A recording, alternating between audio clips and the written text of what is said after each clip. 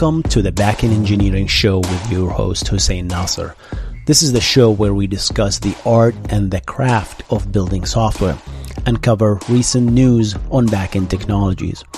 If you enjoy the show, make sure to subscribe to the YouTube channel and rate it on Spotify and Apple Podcast.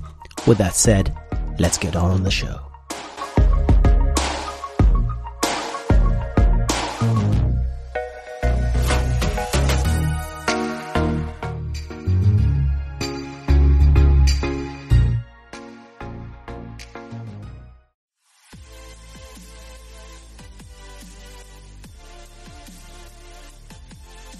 Morning. How are you guys doing? This episode is brought to you by Shopify. Forget the frustration of picking commerce platforms when you switch your business to Shopify, the global commerce platform that supercharges your selling wherever you sell. With Shopify, you'll harness the same intuitive features, trusted apps, and powerful analytics used by the world's leading brands. Sign up today for your $1 per month trial period at shopify.com/tech, all lowercase. That's shopify.com/tech. What's going on, guys? My name is Hussein, and in this live stream podcast, we're going to discuss 4 topics that happened last week and maybe previous weeks. Facebook have moved completely to QUIC on their back end. There is a new technology called MASQUE, all stands for Multiplexed Application Substrate over QUIC encryption. What is that, and will it really replace VPN technology? We're going to find out. And also, Kafka is completely removing Zookeeper from their product. They just actually push that stuff. It's in the software. That's KIP 500. We're going to discuss that. What happened? What does that mean to Zookeeper, right? It doesn't mean anything. It's just Kafka design, right? And finally, dotNET 5.0. What's the new features on that? How about we jump into it, guys? So, guys, we discussed QUIC as a technology in various videos in my channel, and QUIC as a technology is a great alternative to HTTP2. But the problem is a lot of people don't like HTTP2, especially database people, right? Because there is this excess of headers that most protocols really don't need in HTTP, right? You have these headers and content type. They don't need any of that. So the HTTP was designed for the web as resource-based. So when we moved, we want the beauty of HTTP2, the idea of multiplexing multiple things and streams. And guys, I talk about HTTP2 and all that stuff. Check out the video right here if you want to learn more about it. Here, I think it's here, yeah. And so there are some limitations in HTTP2, so the headers, and the other problems is the TCP head of line blocking, which I talked about in the limitation as well in HTTP2. Hit the mic. So when you have a single TCP connection, you stream logical requests, which are comprised of multiple packets, right? Each packet to the TCP stack is just a packet, but to you as an application, you have a group. Oh, these 3 packets is request number 1. These 3 packets or 4 packets are request number 2. These 7 packets are request number 3. The TCP stack doesn't know that. So if you have one packet that has been lost, it has to be retransmitted, and as a result, TCP says, wait a second, this packet has been lost and we didn't receive packet number 3. So wait is going to stall all the packets. As a result, despite packet number 1, 2, 3, or 4, 5, 6 received successfully, which belong to request number 2, but we paused everything because the TCP stack has to wait for all the sequenced packet to arrive in sequence. So it says, all good, we received all the packet. That's called TCP head of line blocking. Head of line blocking is a problem in HTTP pipelining as well. So we want to solve this, but we have to remove TCP. So they built the same concept on top of EDB, and they called QUIC. This is very, very, very trivial explanation of QUIC, right? So now Facebook decided to taste QUIC.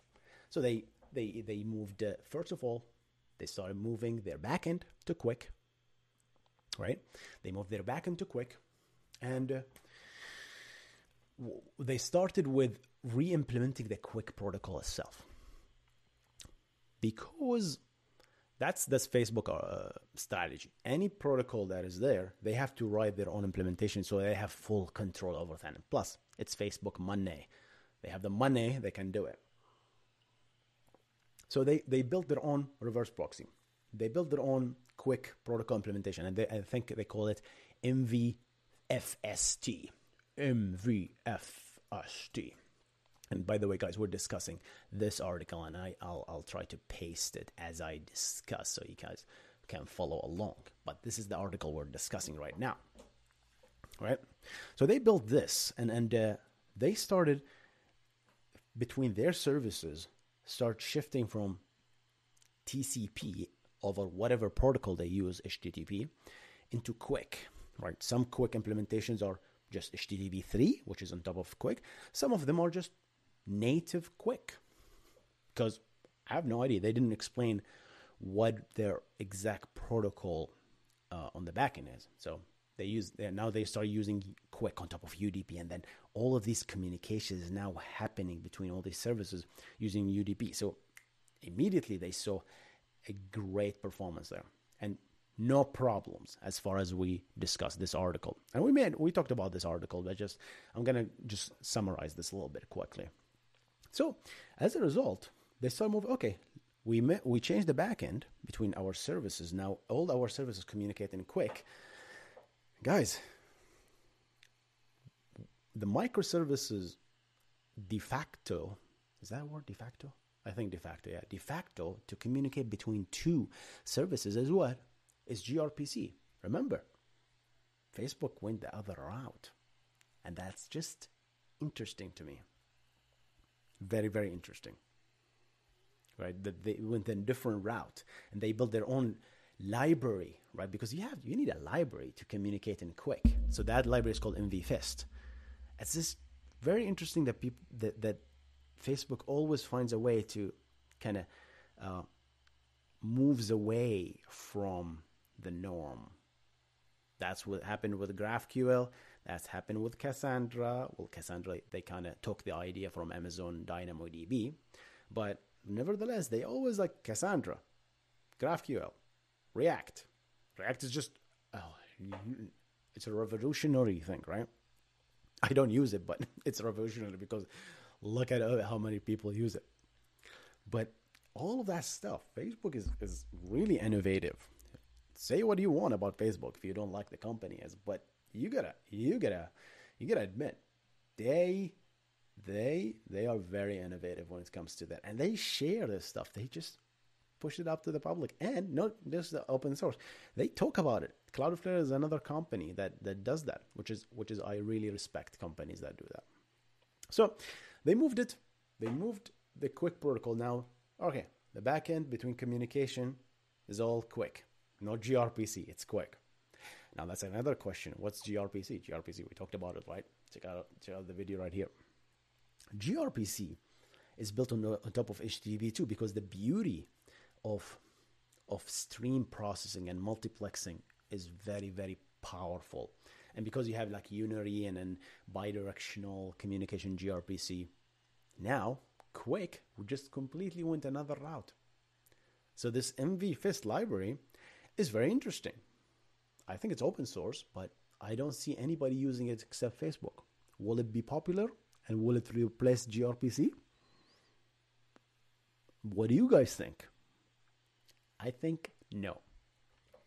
Especially, I'm going to tell you why. HTTP2 is not bad. HTTP2 has this little tiny mini problem. And yeah, the headers, you might say, oh, I don't like headers, but they are compressed. This HPAC compression, whatever it's called. So it's negligible, the amount of overhead that you have. Plus, you might say, Hussein, TCP overhead, you just talk about the head of line blocking, HTTP2. So gRPC uses this, so gRPC have the TCP head of line blocking.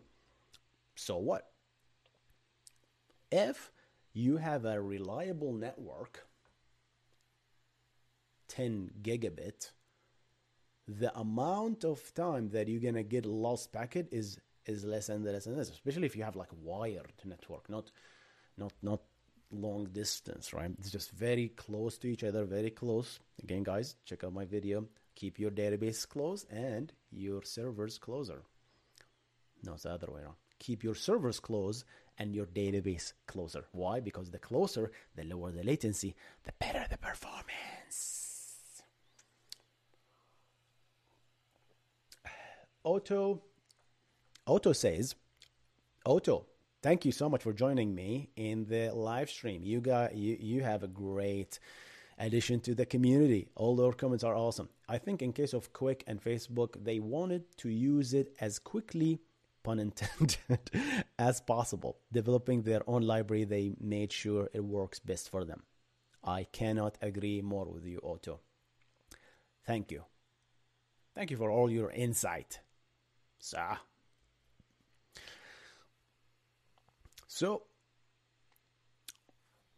yeah, that's it. MV Fest. So they moved, now that they finished with the backend, they moved to the front end. They said, let's try this on the Facebook app.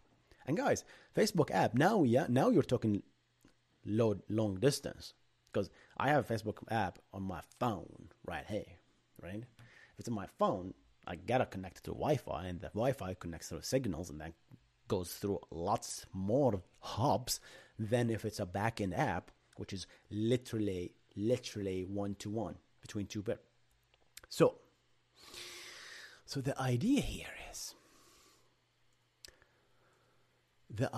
if I have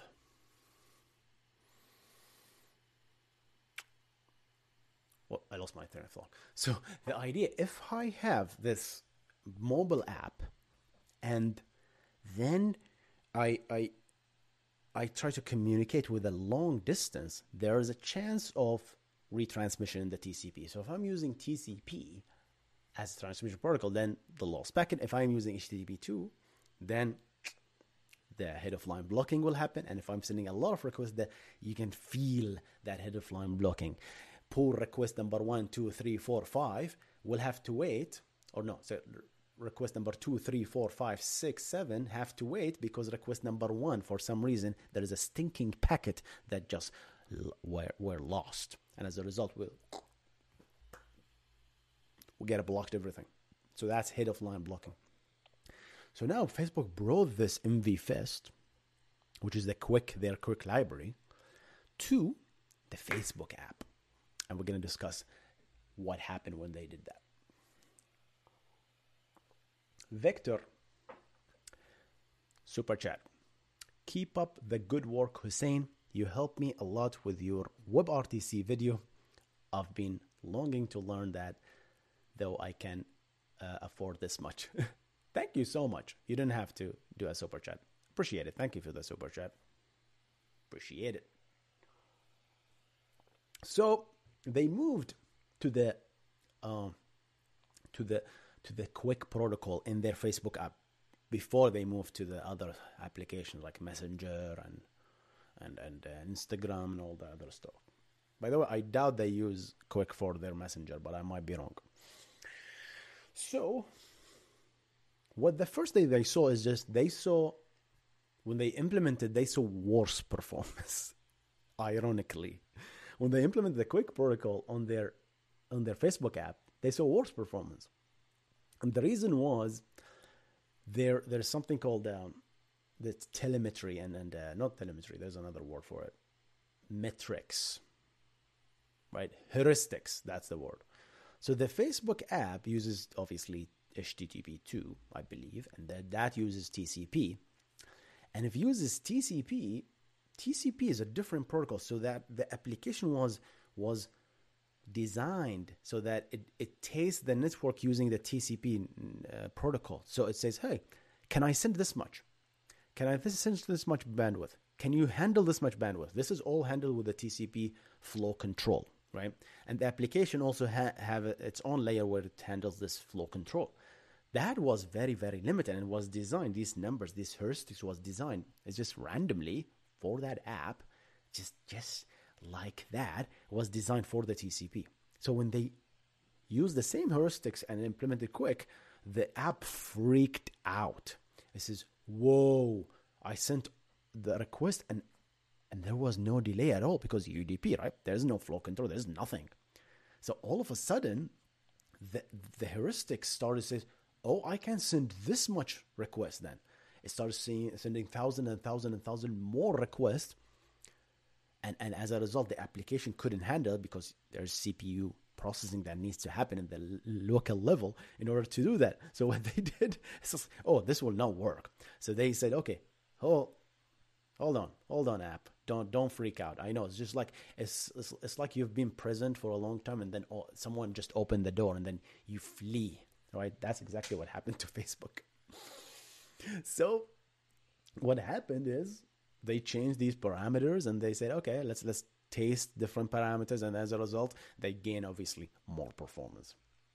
It wasn't a great performance compared to what I was imagining. It's just like 8% or 6%. But to Facebook, that's really great. Again, guys, with Facebook, and then obviously they moved to Instagram, and then all the video app, everything to QUIC. So that's their path of moving to this stuff. So if you're just joining us, welcome. We're discussing different news topic. The first news is a Facebook moving to QUIC completely, and that's just the first part. Then we're going to move to the other topics as well as we continue in this live stream. So they moved their app. Now everything is on top of QUIC. So the only problem they faced is this: how can we tune the app so that it doesn't freak out when it see this much bandwidth and it doesn't oversend? Because there's always a limit. Don't say you cannot send unlimited requests. There's some bottleneck somewhere, and that when you hit that bottleneck, you're gonna feel it, right? So there is limit for the wires, the limit in the CPU at your phone when it's using the app. There's a limit at the back end with the CPU usage. When I say CPU usage here, it's very important with QUIC, because QUIC, what it uses is it uses streams, and in order to these packets that you receive from the network protocol layer 4, you need to start assembling those packets into what the application thinks as, oh, this is now a channel, this is now a stream, this is now a request, and that assemblage takes time. We did not have this assemblage problem and CPU consumption in HTTP 1, for example, because it's a raw request. We just, if you receive TCP packets in HTTP 1.1, that's it. These are literally the packets. They might be encrypted with TLS, but that's it. There's no, you don't have to wait for anything. Once you receive that packet, you decrypt. Once you see a new line, which whatever the HTTP one separator, I forgot, I think carriage return. Once you see that, that's the end of the request. Once you see HTTP 1.1 begin, that's the beginning of the request. That's how you find out. In HTTP 2, we have to. There's stream headers, actual packet headers, right? So that you have to wait for them. Then the MTU, the maximum transmission unit, all that stuff is just way complicated. So moving to QUIC. Sometimes you can, if you think about it, is it worth to move to all that stuff versus just use pure HTTP 1? Really think about it. It depends on your use case. So that's the first news.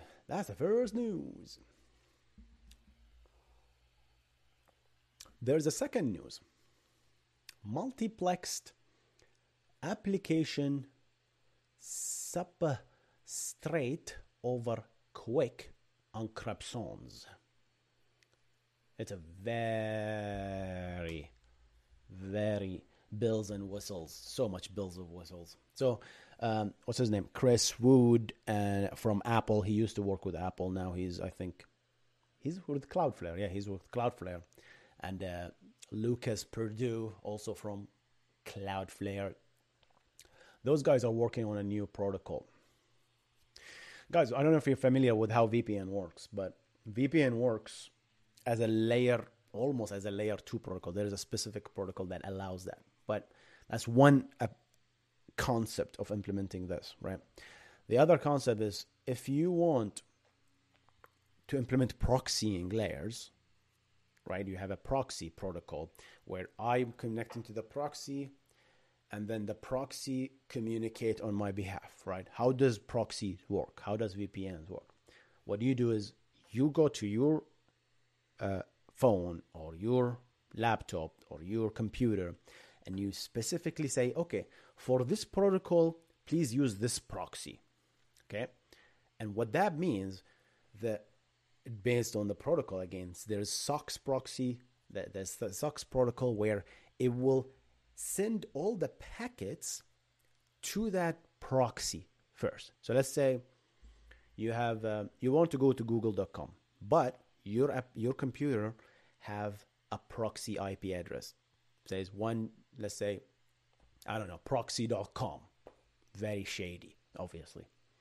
So what will happen here is even you going to google.com, assuming the proxying is HTTP or HTTPS, what will happen is all your packet will be sent to the proxy first. You might say, Hussein, if I send my packet to the proxy, then the IP address and the TCP packet is destined to the proxy, which is true.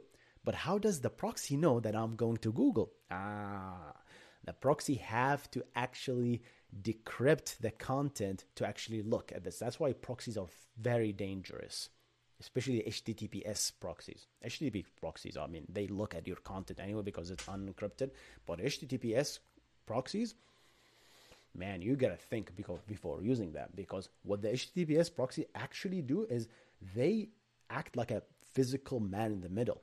You communicate to that, and then it sends you its own certificate, and then you have a encrypted channel between you and the proxy, and then you say, hey, I want to go to Google. A proxy knows that, hey, oh, you want to go to Google because there's a host header, right? That's why in HTTP 1.0 we couldn't do proxying because there was no host header. With the host header, oh, you want to go to Google? Now, let me send the request to Google. So Google only knows the proxy in this case. And there is a lot of advantages for this. For God's sake, service mesh works like this.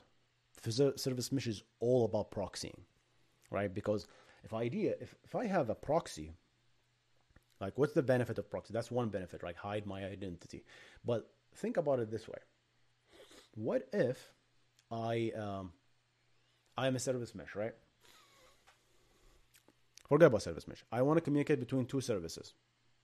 One service A, service B. And to communicate between two services, you need to understand some sort of common protocol, right? So this common protocol, HTTP, might be HTTP2, might be gRPC. And as a result, the understanding of this protocol needs that this service or this app needs to have the library to communicate with each other, right? You have to have some sort of library. Twitter have Finagle. Facebook have MVFest, which we just talked about. And other libraries. I mean, if you have Python, you have to import a request library so you can send a request. So this creates a little bit of overhead, right? Because now, if you want to join the microservices mesh, right, then you have to abide by this library, right? Because if you want to communicate with me, I'm sorry, you have to use this library. And not only this library, the moment you use this library, that means you have to use this language. If my MVFest is written in Java, I don't think it is, then your code must be written in Java because you have to import the library. How do you import Java code in Python? You cannot do that. So that's some limitation, right? Service mesh comes and solves it. So, hey guys, we're going to do the communication for you. You don't care. You just you set us as your proxy, and you send the request as HTTP 1.1 unencrypted. Don't care about it because it's going to be loopback. It's in the loopback. Or it's going to be a sidecar container. And that, as a result, fine. Send it to me as a container, as the sidecar, or send it to me as a local host. And then I'll turn around and use a beautiful protocol upgrade. I'm going to use HTTP 1.2 I'm going to use HTTP3, I'm going to use QUIC, I'm going to use gRPC. You don't care as a client, as an application, you don't care. And in the future, if you wish to upgrade the protocol, let's say we used HTTP2 and we want to move HTTP3, no problem. Your application does not change. You just send a request to the service mesh, which is just, you don't really send it. It's just, you set the proxy and it automatically does the job for you, which is magic. It is absolutely magic. So MASQUE here is a protocol that is designed for this communication to be encrypted first. So that's the goal here. So it's called multiplexed application substrate over QUIC encryption, right?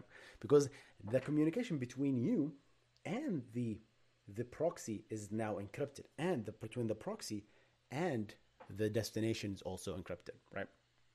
I don't think they talk about the destination between the proxy and then they talk about mainly this concept, right? So this is a replacement for the SOCKS proxy, where instead of having this unencrypted channel, which can be dangerous if your proxy is outside your local area network or not just local area, outside your computer, then you don't want that, right? So that's kind of saves things. Oh yeah, Otto says better to use connect request ahead to proxy decryptor. Yes.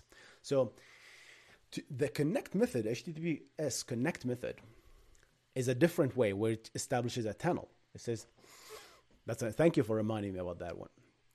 So what it will do says, okay, proxy, I want you to connect. So you send an normal HTTP request to your proxy and says, connect to that. And what that will do, it will establish a tunnel between you and the destination. And then anything you send, it will immediately just go there, right? That means the proxy can't send it, and essentially. But it will just stream whatever you send to the backend immediately, just like a tunnel. We talked about tunneling. Check out the video of a SSH tunnel, just normal tunneling in general. So yeah, HTTP Connect. That's also a replacement for HTTP Connect, or could be a different protocol. They didn't specify that. So this is something new to discuss. I don't know how this will look like, to be honest. It's very, very in its infancy, but it's very interesting. Yeah.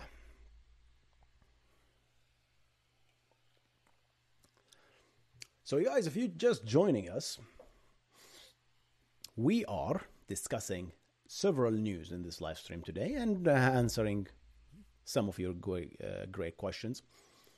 Happy Diwali for everybody who celebrates. Thanks, Rohit.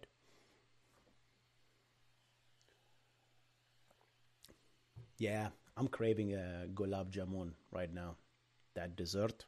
When I was to Bahrain, my Indian colleagues were always like bringing this gulab jamun. It's an Indian sweet. It's just like very, very sweet. So you have to drink it with either Arabic coffee or just normal coffee. How long have you been into proxy? Your knowledge is very deep.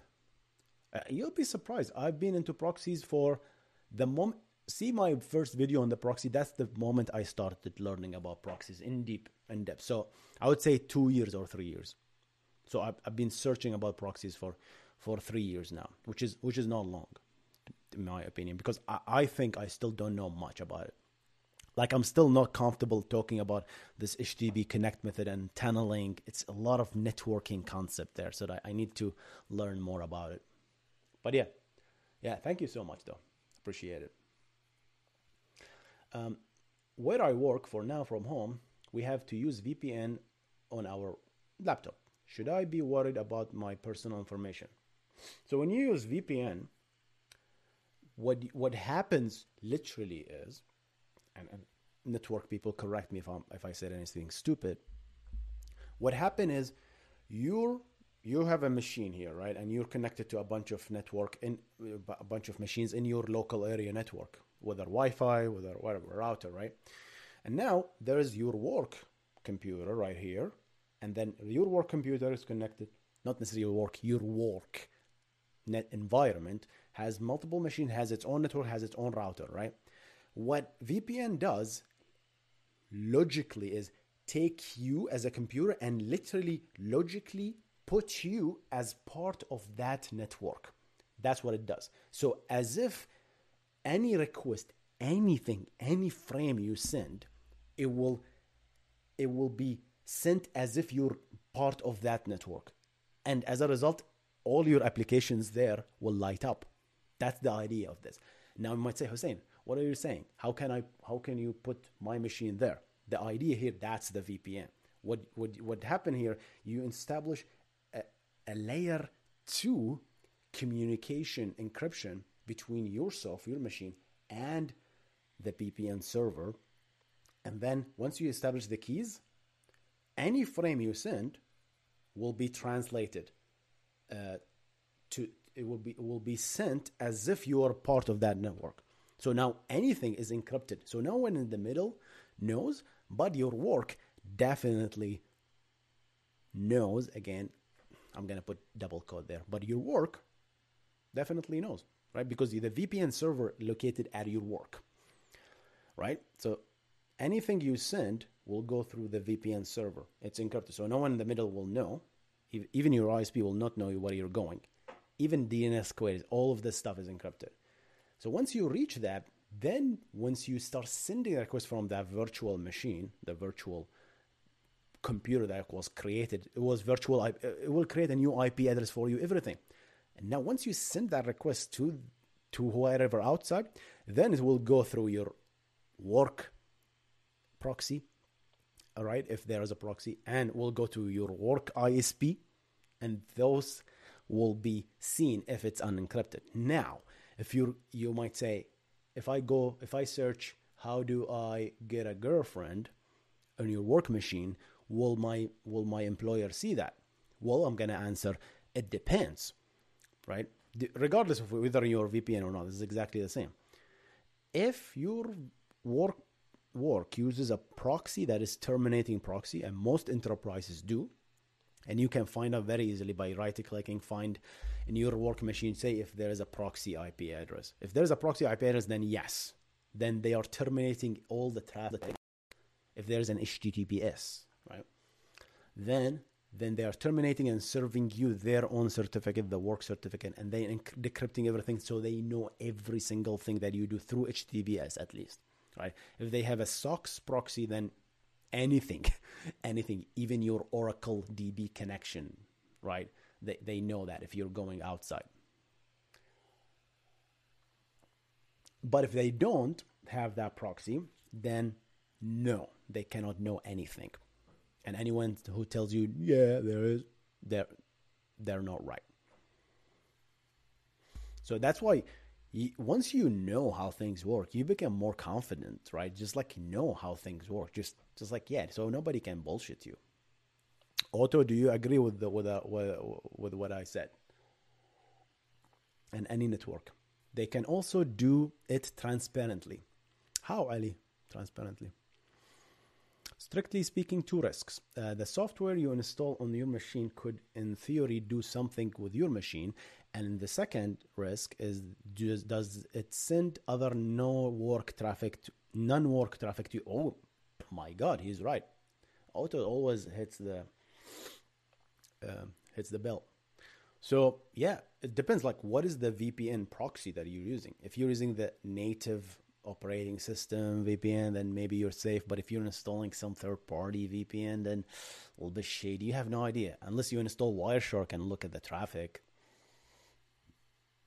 Then there's this VPN splitting thing where does all your traffic now goes through your work? Like, what if you are searching personal stuff and you don't want that to go through your work, right? And you might say if that stuff is encrypted, then you might not have to worry if they don't have a proxy that terminates and look at that stuff. But if it's unencrypted, then you have to worry again. All right, guys, let's move to the next point. Zookeeper. If you're just joining us, we're discussing different news that happened and last week. Backend engineering, specifically. That's what I like to discuss. Like, most of the stuff is here in backend, but I sometimes touch on the front end and just general software engineering. So if you like this stuff, make sure to hit that like button and subscribe. Smash like, as the YouTubers say. Smash like right now. If you don't smash like, a duck will die, as PewDiePie says. Smash like right now. Can't believe I just said smash like. Okay, Zookeeper, Kafka, and Zookeeper. All right, I'm going to take a little bit of break, and we're going to join you soon. My dog is barking, and I want to see what is wrong with him. Just a second. Be right back, guys.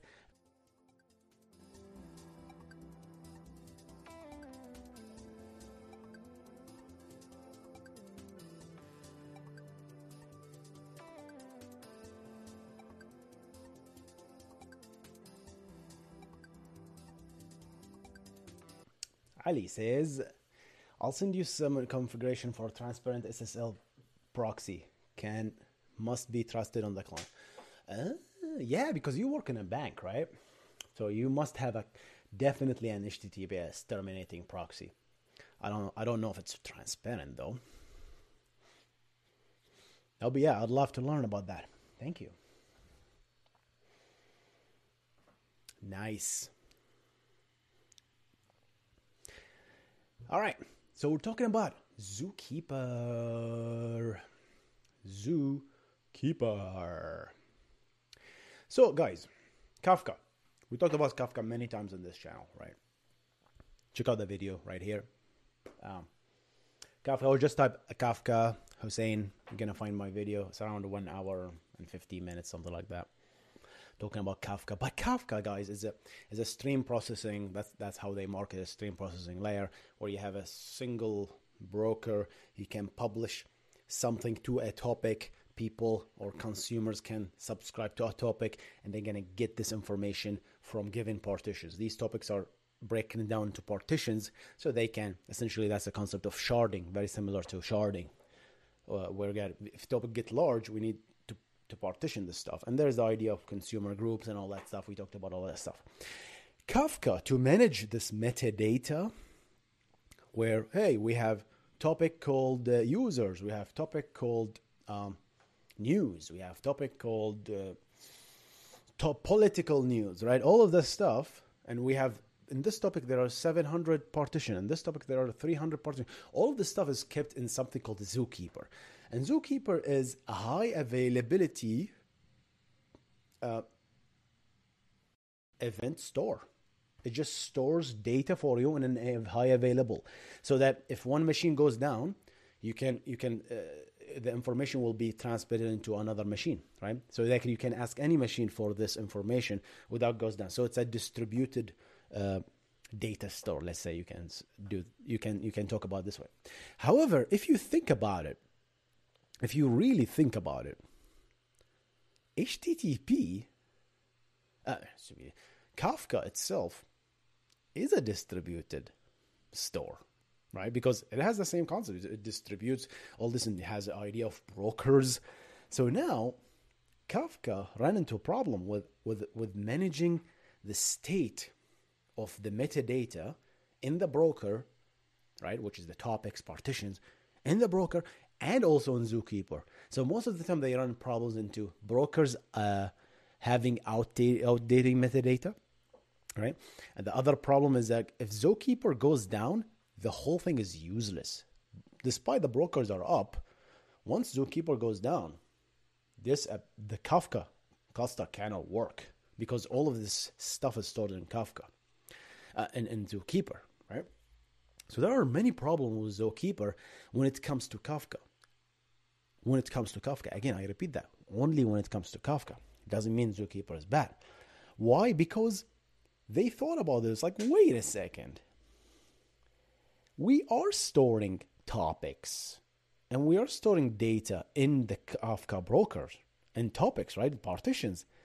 Why don't we just store the metadata also in the brokers themselves, so that we treat ourselves as the storage? So the metadata is stored, metadata is stored as data in the broker. So it's so meta, right? It's like the Kafka started storing their own metadata in Kafka. That's what they want to propose, so that they just eliminate all this overhead of maintaining Zookeeper as an extra layer. And this way, they don't have to sync the state between, this broker that spin up has it knows about this topic, but we just added a new topic, so we need to add it to Zookeeper. And then one Zookeeper will finish this information, will push it down to the broker, and push is something Kafka is just going away from, because you cannot handle push versus pull. Pull is always a good idea, right? Because you take the rhythm of the client. The client asks for information, and then whenever the client is ready, they will pull information. Versus push. Push is like, how do you know the client is on to push this information, right? I mean, you might say, hey, there's a TCP connection, right? Of course, that's how you push information. That's why the client is on. But even if the TCP connection is alive, pushing that message does not mean that the client, you don't know about the client state. Maybe the client is processing a huge job and there's no CPU usage there. It's just dying right now, and you just pushed something in its throat. How do you know it's going to receive it or not? Are you going to maintain this state that, hey, we just pushed something, the client didn't get it? Does Kafka now maintain that stuff? That's how RabbitMQ does it, by the way. It's a disaster. It's a disaster to implement. So Kafka moved away from all that stuff to long polling, which is, hey, if you want something, ask me. And this way, I know as a client that if you're asking me, that means you're ready to receive information. That's why YouTube struggles with push notification. Why do you think you have this bill icon? Do you think because YouTube care about your being annoyed of a notification? No. They want to minimize their overhead, because they cannot physically push this much notification. Imagine PewDiePie just uploaded a video, 100 million. You want us to send 100 million notification push to the users? How the heck do we know, right? 100 million users. That's just impossible. That will just the act of spinning up all these processes to send this push notification is going to be insane. Although the YouTube doesn't send notification to the device itself, because that's done through Apple notification cloud, whatever it's called, and Android Google notification cloud. So they push it to Google, but there is a limit, right? They don't talk about this stuff, but I bet that's what's happening. Nobody can do this stuff physically. Push is hard. Pushing is hard. Pushing is hard. Pushing is very hard. Oh, some big brain things being discussed here. I hope someday I get this legend to understand this stuff. Oh man, don't say that. Believe me, whatever we discuss is not rocket science. Because yeah, it might be a lot of convoluted stuff. That's my job. If you don't understand what I'm saying, that means I failed, in my opinion. Right? I try to simplify. I try to digest the mess out there and try to simplify it so I can understand it, and then I turn around and then produce it to you guys in a digestible manner. And I think some of you appreciate that, some of you like that, some of you just don't like my delivery style at all. All right, and I can't do anything about it. I'm sorry, because that's my personality. I'm chipper like this all the time. All right. And even in real life, when I talk, I'm like this. So I'm not faking myself here. So it's like a lot of people like, hey, speak normal. Don't speak like that. It's like, I don't know why they sound like that. But yeah, don't speak like that. Speak normal. What do you mean speak normal? I'm speaking normal. Sheesh. Darshan, dude, I am a noob. I'll just graduate the next year. I have a lot to explore. Yes, if you have this attitude that you have a lot to explore and there's no limit to the sea of knowledge, then you'll be unstoppable one day. Because always have this open mind that you don't know anything, and I don't know anything. Literally, I don't know anything. So yeah, Zookeeper is done. Again, let me fix that. Zookeeper is being removed from Kafka as a result, because it's a duplicated work. Plus all this Java stuff. I mean, yeah, Kafka is built on Java, but yes, too many Java virtual machines, just too much. Also, your channel, great, man. Got a lot to learn from you. Thank you so much. I love the way you simplify things. Appreciate it, Ram. Appreciate it. Thank you. I'm glad you. What happened with Kafka Zookeeper? Oh, we just discussed it. Kafka is removing Zookeeper from its platform. So now when you install Kafka, I don't know which release that will be, but you will not need to spin up Zookeeper as a result. So that, and the main reason is they found out that why are we storing the metadata, which is the topics and partitions and the position of each consumer in Zookeeper, where we can store it in Kafka itself. So they built this nice architecture right there. I'll send the link right here. It's very, very nice, beautiful, beautiful, beautiful picture. It's a terrific picture. Terrific, tremendous. It's a tremendous, beautiful picture. So they show how the new architecture, where you have a broker and you have multiple brokers, and these brokers are also themselves leaders, and they essentially distribute the metadata itself. So the summary is, Kafka says, hey, we're a distributed data store as well. Why don't we store the metadata in ourselves? That's how they solve it. Obviously, it took years. This project is big. Under KIP 500, yes, that's what it's called. KIP 500. KIP 500 is what this is called. All folks here, click the bell icon to test the notification push. Hey, no, don't kill YouTube. Yeah, even if you click the notification bell, by the way, YouTube will not send the notification every time, because they just can't. I don't believe they can. Physically, implementation-wise, they can't. It's just not possible to send it to everybody.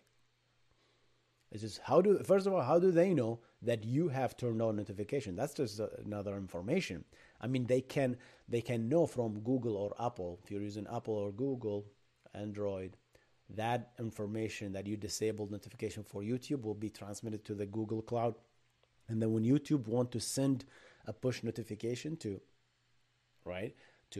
Apple, so that you can send it to that particular user, they say, oh, don't bother, because this user is already disabled notification. So apparently, from what the messaging, what YouTube tells us, YouTube even don't know this, doesn't have this knowledge that users have turned on this notification. I think this might be a privacy thing, right? Because once you turn off notification, I don't think that the Apple transmit this information to the user. Can you please talk about Kafka overheads?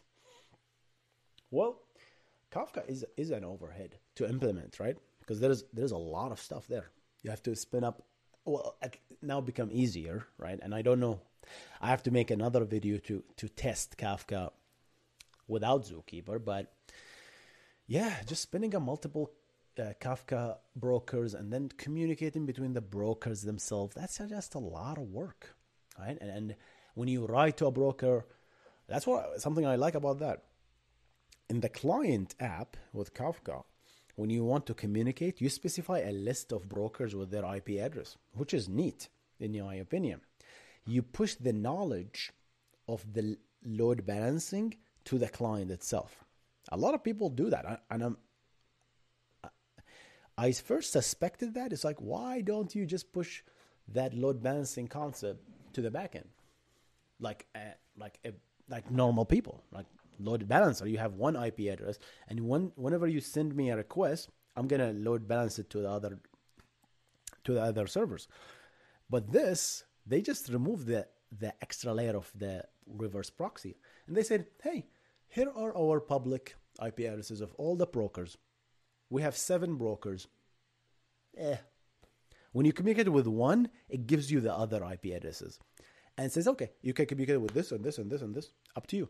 So the client have the freedom to connect to a server, just like the old days when you want to play a multiplayer game, right? You pick which server to connect to. So that's called client load balancers. The load balancing becomes on the client level, right? So the client pick which server, and then you can choose different servers.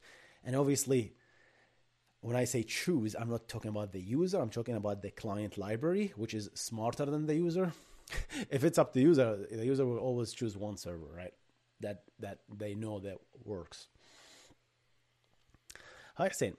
Thank you for the high quality videos. I'm a fan of yours from South Korea. Wow, I think you were the first from South Korea. I never seen anyone.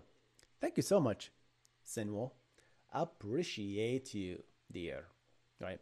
Oh, I have 5 colleagues from work, all from South Korea. Goes without saying, I love Korean barbecue, obviously. Here in California, it's a big thing here.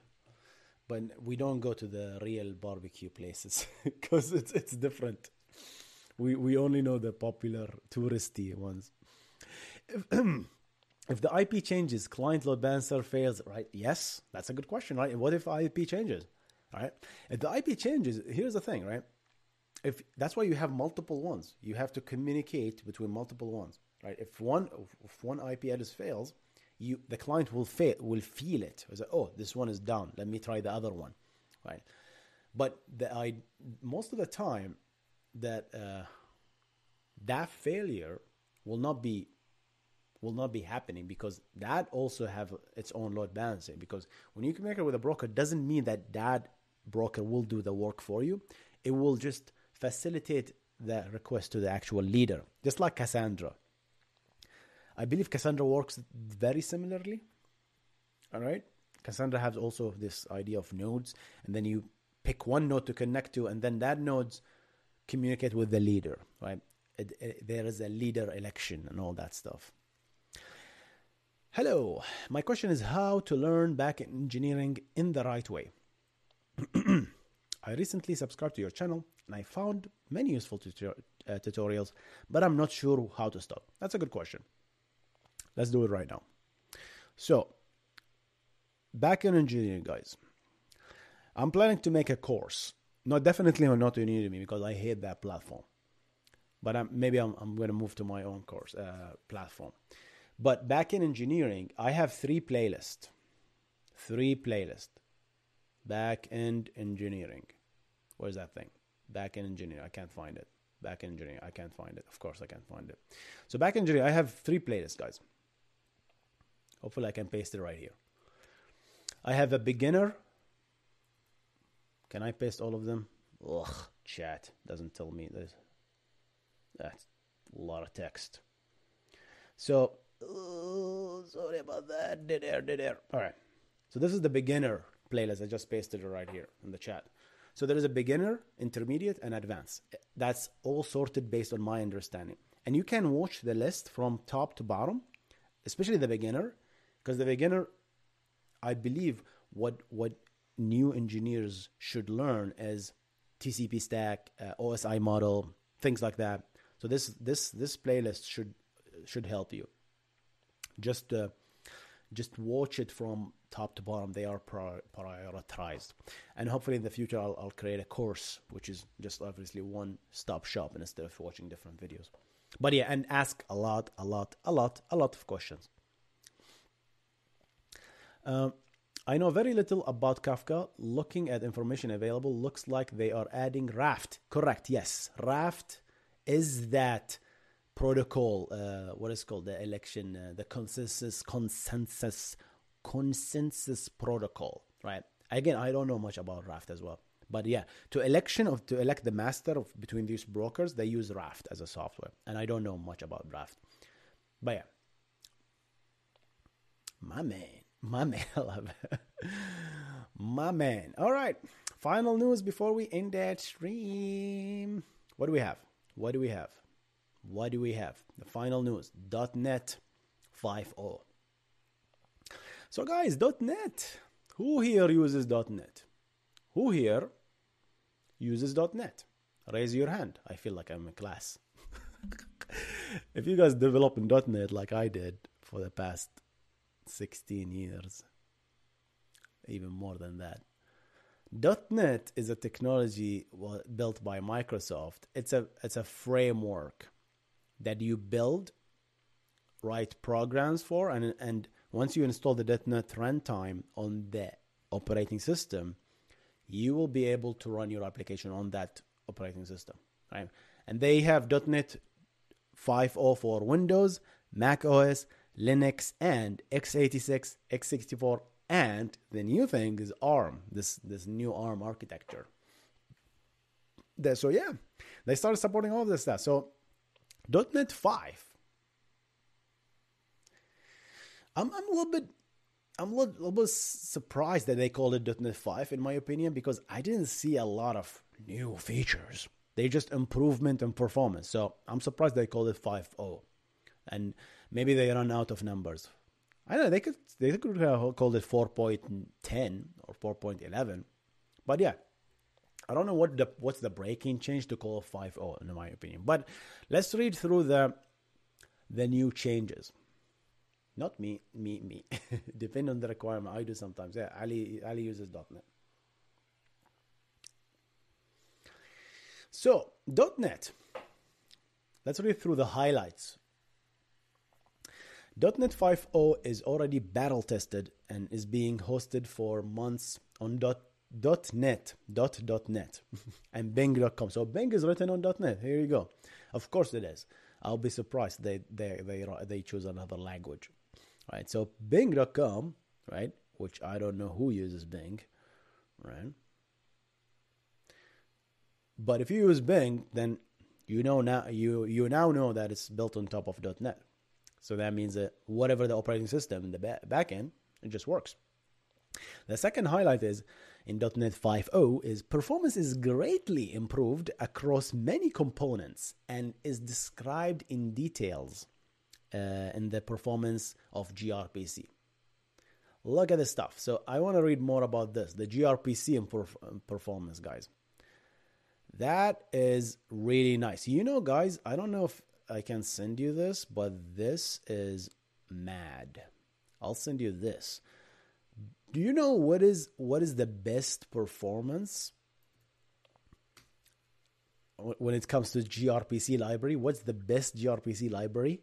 Because gRPC supports multiple libraries, Python, JavaScript, right? PHP. You know what's the best that gives you the higher throughput, request per second? Right? Because request per second, that's the most important thing in gRPC, multiplexing, HTTP2, right? Who can make a guess? The best one, take a guess right now before we jump. What is the best gRPC platform? Nope. Nope, not that one. Look at this. Rust is the first one with 50,000 requests per second in gRPC. Wowzy. And I make sense. It makes sense because Rust is a not garbage collecting language, and if that they use the memory in a very efficient way, and if they write it well, they can squeeze performance. So if you want to build a gRPC client, probably use Rust. But look at the second one. The second one is .NET. I am blown away. .NET has the second best, and it's not by much. 48,000. It's just 20,000. Who cares? I'm not going to send more than 48,000 requests a second. I am intrigued. Go Microsoft. Golf clap for you, Microsoft. 48,000 requests per second in gRPC and .NET 5. It is fast. Wowzy. The third, guys, a lot of you are fan of Golang. Golang is the third. 47,000 requests per second. And the fourth location is CPP, C++. 45,000. Oh, that's okay. How is CPP failing? okay, this is not acceptable. How is CPP non-garbage collected language, right? And it's closer to the metal that it does not outperform .NET. I bet you that it's just an implementation detail. If you re-implement the C++, it could outperform Rust and outperform .NET. I'm really surprised about this one. Again, garbage collection is not everything, but definitely it's a factor, because when you build all these streams, you reserve memory location as long as CPU bandwidth. So I don't know where they come to these numbers, but the worst thing and then goes down until the worst thing is Ruby. So avoid using Ruby in gRPC, and definitely Python. Yuck. 4,000 requests per second. Ugh. Again, 4,000 requests is a lot, guys, by the way. But still. So Java is 36,000 requests per second, 25 requests 1,000%. Kotlin, which is the Android thing. Lua. Wow, Lua. I'm hearing a lot of good thing about Lua. Lua is 18,000 requests per second gRPC. And Node is Node.js, 12,000. There you go, guys. There you go. Node.js. We just said it. 12,000. Node.js. So yeah, when I say .NET, I mean C#, VB.NET, F# if you're into that kinky kind of things. So yeah, I like that. Is it a breaking change to say it 5.0? To kind of release a new release? Maybe they're just gonna go with a new release, just like Firefox. Oh, version 36, Chrome 58. So C#, another highlight. C#9 and F#5 offer new programming language supports. They offer new programming language and supports top level programs, records for C, C++, C#, no C++. JSON serialization, faster JSON serialization. So if you're using .NET 5 and you're serializing JSON and deserializing JSON, good news, your JSON serialization just became better, because they improved the JSON. So if you have a huge payload coming from your server as a JSON, it comes as a string, right? It comes as a bunch of bytes. To actually serialize it into .NET objects, JSON.NET objects, now this is way, way, way faster. All right. And HTTP 1.1 client, HTTP 2 clients, all of that stuff is great. And a lot of other improvement. WebAssembly, the garbage collection, they improve their garbage collection in .NET as well. So it's like much, much more efficient. All right, guys, that's all for us today. A beautiful stream. I'm going to leave you here. I'm going to chat a little bit, and then we're going to end that stream. Thank you so much for joining us today. We discussed many discussions. We discussed 4 topics. Let me know if you like this new format or not. We might change it. We might go back to just a normal Q&A.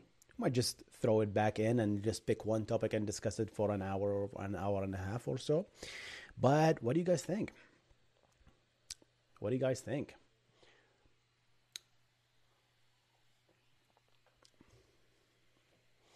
Thank you so much for joining us. I appreciate you. For people who are listening on the podcast, thank you so much for your support. Thank you so much for everything. I'm going to see you on the next one, guys. You guys have a wonderful weekend, and we're going to see you very, very soon. I don't have any videos scheduled for this week so far, so I might discuss a few news here and there and see if something worth discussing, but we'll see. So don't worry if you joined late. I'll schedule another stream for next Saturday as usual. I'll let you know the time ahead. Sorry about that. I'll try to stream all at the same time, 7 a.m. I know it's very early in some places, but it's what works for me. I can't stream any later than that because I have things to attend to on a Saturday. But thank you so much. You guys take care. Love you. And I'm going to see you in the next one. You guys stay awesome. Have a great weekend, everybody. Thank you. Goodbye.